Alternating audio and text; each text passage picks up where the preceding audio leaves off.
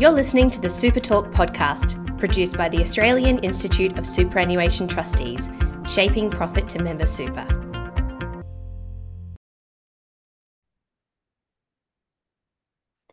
Hello and welcome to Super Talk. My name is Garry West and I'm the Senior Manager, Media and Communications with AIST. Today we'll be looking at inflation and other issues of interest to bond investors. Joining me is Steve Major, Global Head of Fixed Income Research at HSBC. Among the other topics you'll be hearing about today are policy surprises, investment assumptions, the Reserve Bank of Australia, and the role of bonds in a portfolio. Steve, thanks for joining me today.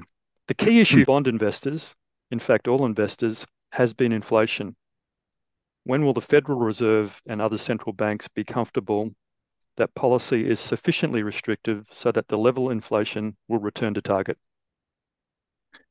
Thanks, Gary. It's a highly topical question, and I think it has been the main focus for at least 1 year, maybe going on 18 months, because the policy response to the pandemic and reopening of various economies has created a combination of factors that have pushed inflation through to levels that most of us have never seen actually in our lifetimes. So central banks have been racing to catch up.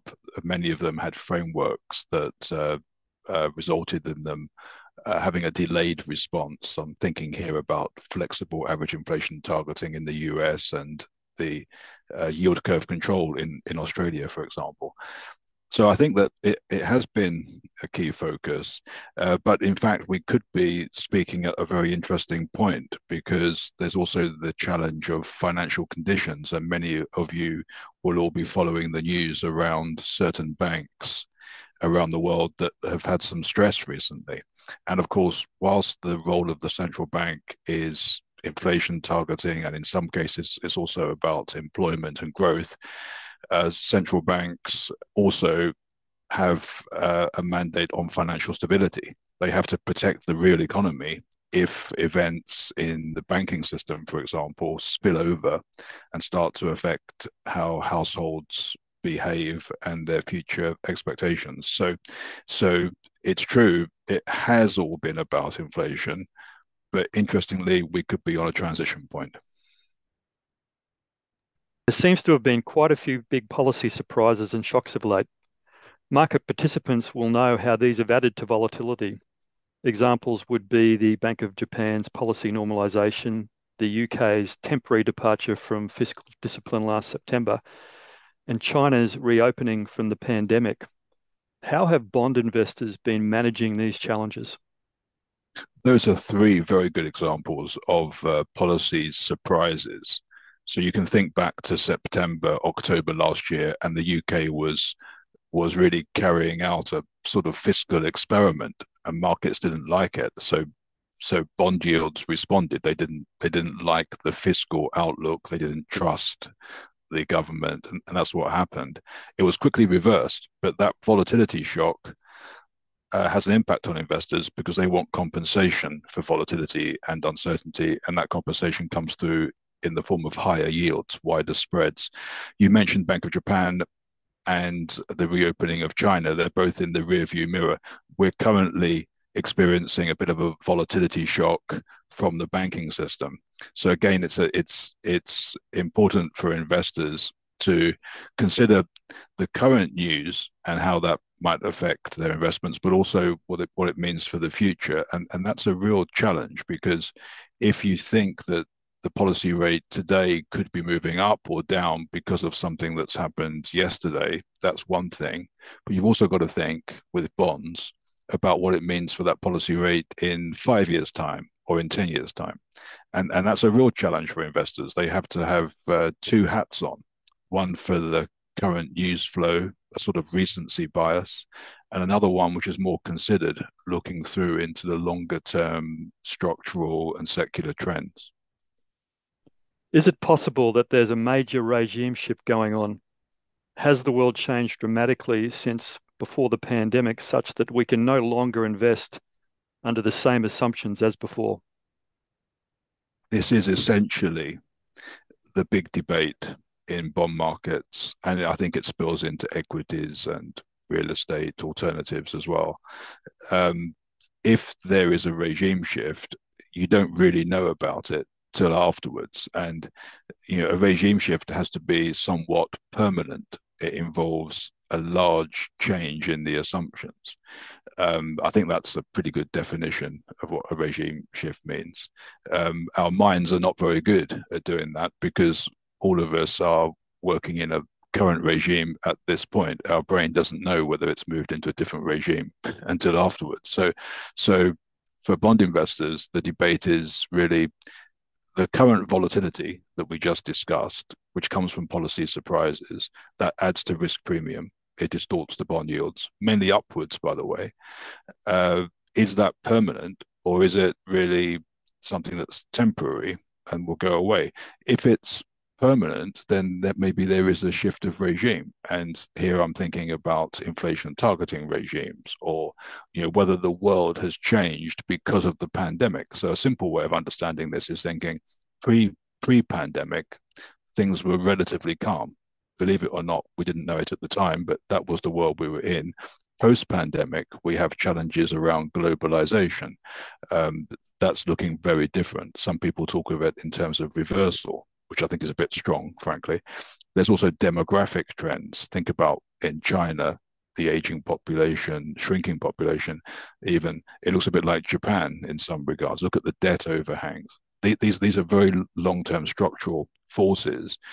Now, if they start to change because of something, then we have to think about a different model for valuing securities. I suspect that things are not that different and that much of what we're seeing is volatility. I could be wrong, or there could be a combination of the two. The volatility could be just signaling there might be a change. But anyway, I think that's the essence of the debate today. Specifically for Australia and the Reserve Bank's responses, is there any evidence of a departure from the path taken by other major central banks? And what does this mean for investors? Do you know, historically, for what it's worth, Australia and New Zealand have often led the rate cycles. That could be question of geography and the different nature of the economies. I think, look, Australia has been a large open economy, very sensitive to global trade. In recent years, China has been very important.